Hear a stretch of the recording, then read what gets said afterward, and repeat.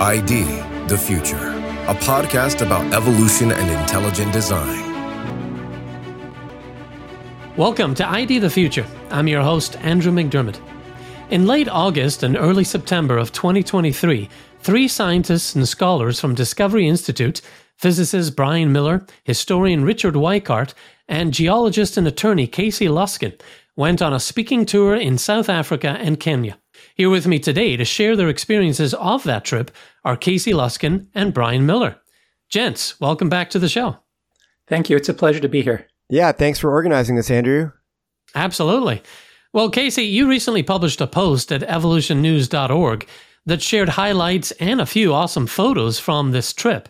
First, can you start by telling us what inspired such a trip? Yeah, and let me also say that I think it's really important to let people know about international interest for intelligent design. Just last week, I got an email from a young person who had a lot of questions about ID, kind of, working through the issue, struggling with it.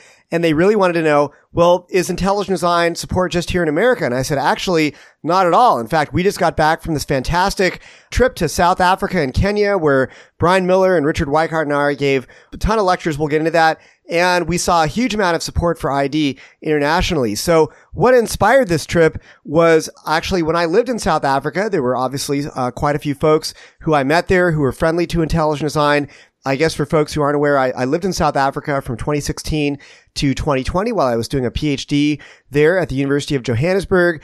And during that time, got to know a lot of folks. And so after I came back to the US, I was having some of my old friends and colleagues saying, hey, Casey, someday we'd love for you to come back to South Africa and give some lectures, give some talks, and, be able to spread the message of intelligent design across South Africa. And so I said, well, I'd love to do that, obviously, but it doesn't have to just be me coming. So we also organized to have Dr. Brian Miller come with us and also Professor Richard Weikart come with us. So the three of us could give lectures sort of covering multiple different topics. We'll talk about what we spoke on. We don't all have the same areas of focus. So it was useful to have people with different expertises.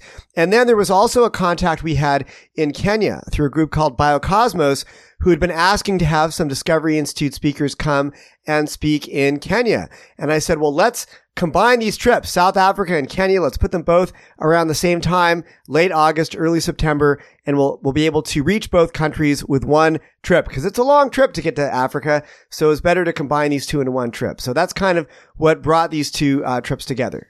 Okay, so built on some friendships you developed in the years that you were living there pursuing your PhD. That's great. Well, how many lectures did the three of you give altogether, and how many people were in attendance? We tried to keep track as best as we could. It was a little over 65 lectures total given between Brian, Richard, and myself. And we reached over 4,000 people in person. There were also quite a few people who were watching some of the events that we spoke at online, but it was over 4,000 people who we directly were able to speak to. Wow. And let me tell you, it kept us very busy. We were in this rhythm where we would, give lectures and then go home that evening and start preparing for the next day, get as much sleep as we could, and then go give the next day's lectures. It was very, very hectic trip. Yeah, certainly not a purely leisure trip. Now, Brian, what were the topics of your lectures? What did you discuss? Well, I talked about an introduction to intelligent design. I talked about the design in our universe, namely the fine-tuning the laws of nature. Talked about the design of our planet. Talked about the origin of life and how the minimally complex cells point to design. And I also talked about how an engineering framework for biology gives you greater explanatory and predictive power. And then when I was in Kenya, I also talked about the social, philosophical, and theological implications of the evolutionary framework. Okay. And did you get a sense you were speaking to people who had no clue about ID, or were they already clued in? Well, my experience was, it was really quite remarkable how many people did have a very strong working knowledge of intelligent design. Some of the people were very familiar with everyone from Philip Johnson to Michael Behe to Bill Dembski. So it was really encouraging about how many people were very interested and knowledgeable about the topic. Wow, that's neat. Well, Casey, how about you? What did you and Dr. Weikart speak on? So I also gave a few lectures sort of giving an introduction to intelligent design. I also spoke about the design of planet Earth, sort of the design we see in geology. I spoke about how information in biology points to design. I also gave a lecture on human origins, looking at hominid fossils, human and chimp genetics, and also evolutionary psychology, and was able to give these lectures quite a few times, actually, both in South Africa and Kenya, which was really cool to talk about the topic of human origins in some of the locations where some of the best hominid fossil sites actually exist in South Africa and Kenya. So it was really exciting to be able to talk about these topics there. Richard Weikart spoke about his area of expertise, which is the history of evolutionary thinking and how it has actually led to many social evils, including many racist, genocidal policies, using evolutionary ideas to justify racism. And I think his lectures really struck a chord, especially in South Africa. He was actually not with us in Kenya, but folks there who have, experienced racism very acutely and in terms of government policies and social policies. And Richard Weikart was able to document how these ideas don't just come out of nowhere. A lot of these racist policies he's documented came from evolutionary thinking and ideas that human beings, didn't just, weren't created to be equal, but evolved in different ways, and people seeing certain human types as being lower on the evolutionary scheme, evolutionary ladder, and contrasting that with a design-based view, which sees that all human beings are created in the image of God, that we have equality, and really provides a very strong basis for universal human rights and universal human value. So I think that his message really reached a lot of people who were very interested to hear what he had to say. So a really good array of topics between the three of you, it sounds like. Well, what were some of the highlights of the South Africa portion of the trip, Casey? Well, for me personally, I got to see a lot of friends and also family in South Africa that I hadn't seen in a number of years since my wife and I moved back in 2020 when the pandemic hit. But as far as, giving lectures, I think that our being able to speak at the University of Cape Town campus was really exciting. We had some wonderful exchanges with students there from an astronomy and astrophysics society. Brian spoke there on the design of the universe as well. Brian, you can talk about that. You had some great interchanges with students at the University of Cape Town, as I recall. Yeah, I was very impressed with how thoughtful the questions were, particularly at University of Cape Town, where a lot of these students were really wrestling with deep issues of truth, of reality, of whether we're here by accident or for a purpose.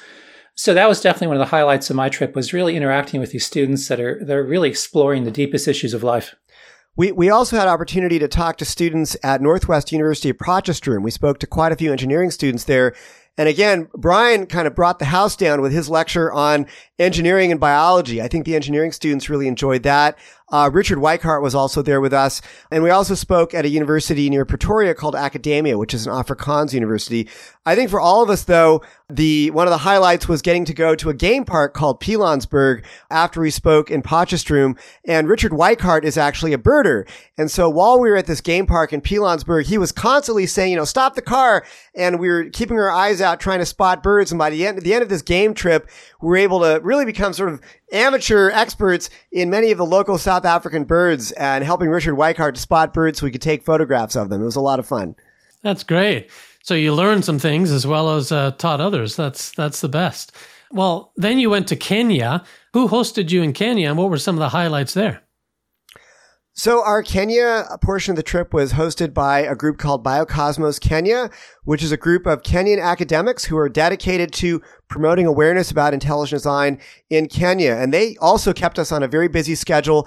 I think we spoke at 4 universities and a conference during our 6 full days in Kenya. So I don't know, Brian, what do you want to talk about with Kenya? I want to hog the mic here. Well, it was incredible just how welcoming they were, and they really honored us. And we had university officials that greeted us and introduced us.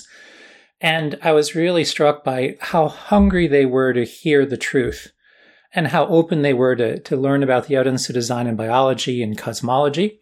And many of them really just strongly encouraged us to come back and teach throughout Kenya even more.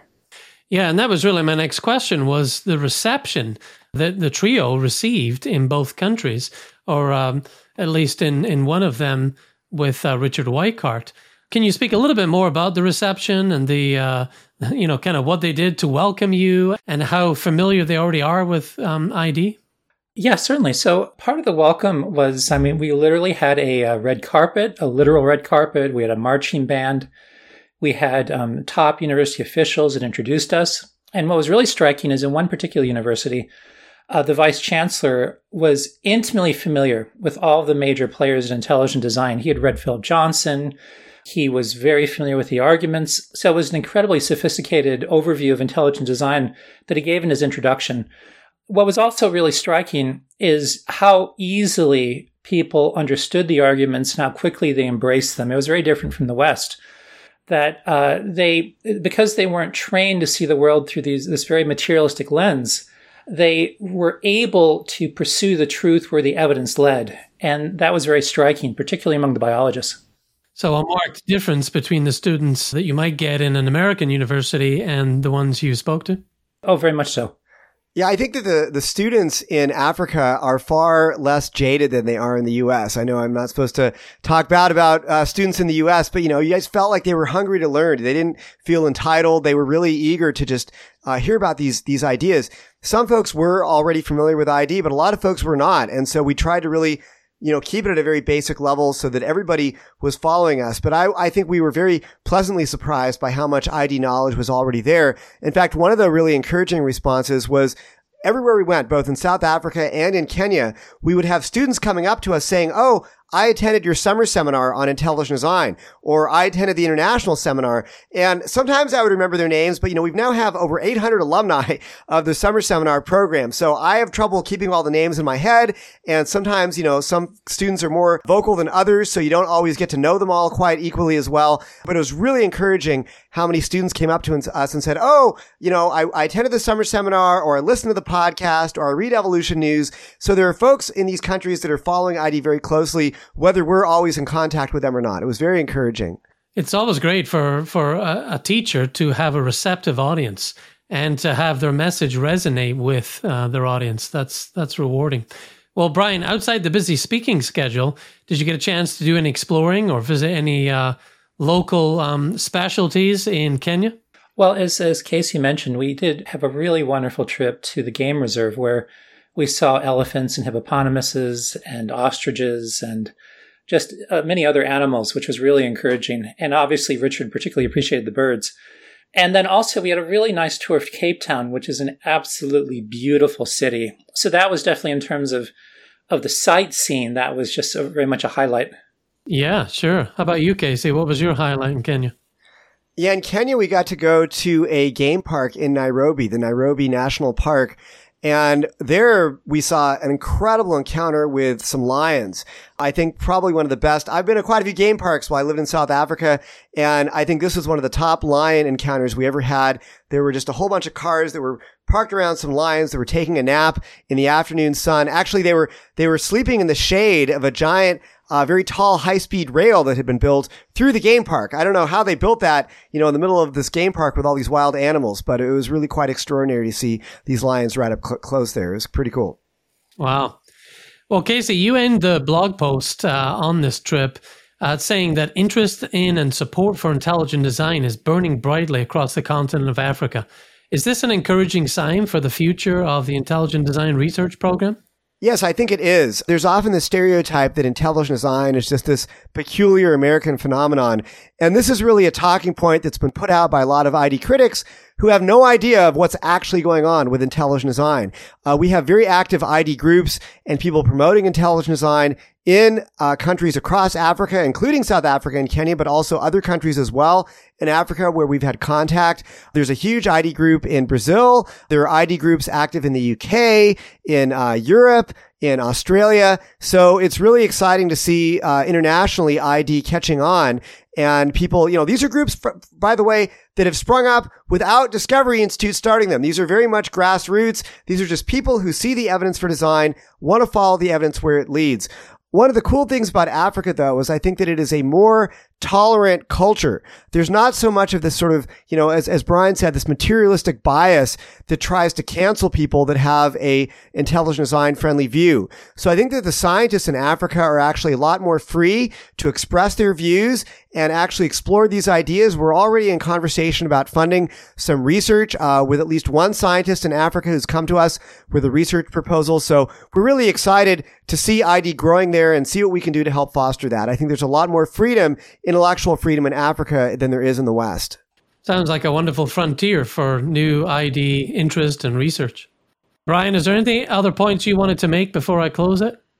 Yeah, I completely agree with Casey that there was much interest among the scientists we encountered to work with us, and even many wanted to collaborate with us. One of the most remarkable experiences was a student of biology that came up after one of the talks practically in tears because she said she didn't want to continue in biology because the sort of evolutionary narrative sort of made it very disenchanting that life was just this accident, that human psychology is just through these sort of accidental circumstances in our past. But then after she understood how life shows clear evidence of design, she was inspired to research it because now it actually is a discipline that makes sense and is consistent with her intuition. Yeah, and I must say that's another rewarding thing about what you've just done, with this trip is you've given people hope. And sometimes you have to give them a glimpse of a different paradigm, a different story, one that better fits the evidence in order to, incite them to what they're trying to do. Yeah, that's awesome. Well, Casey, Brian, thanks for taking the time out to discuss this trip. I hope you'll do other speaking tours like this and other people at Discovery Institute. Sounds like a great way to take our ideas on the road and connect with people. It's great to have examples like this of the enthusiasm people have internationally for the arguments of intelligent design. It's one thing to say that it's taking off in America, but to really have a global outlook and to get feedback on that international support is pretty awesome.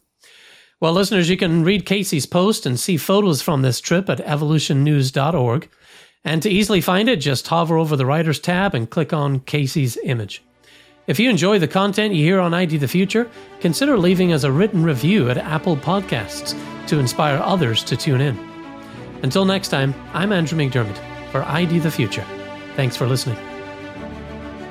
Visit us at idthefuture.com and intelligentdesign.org. This program is copyright Discovery Institute and recorded by its Center for Science and Culture.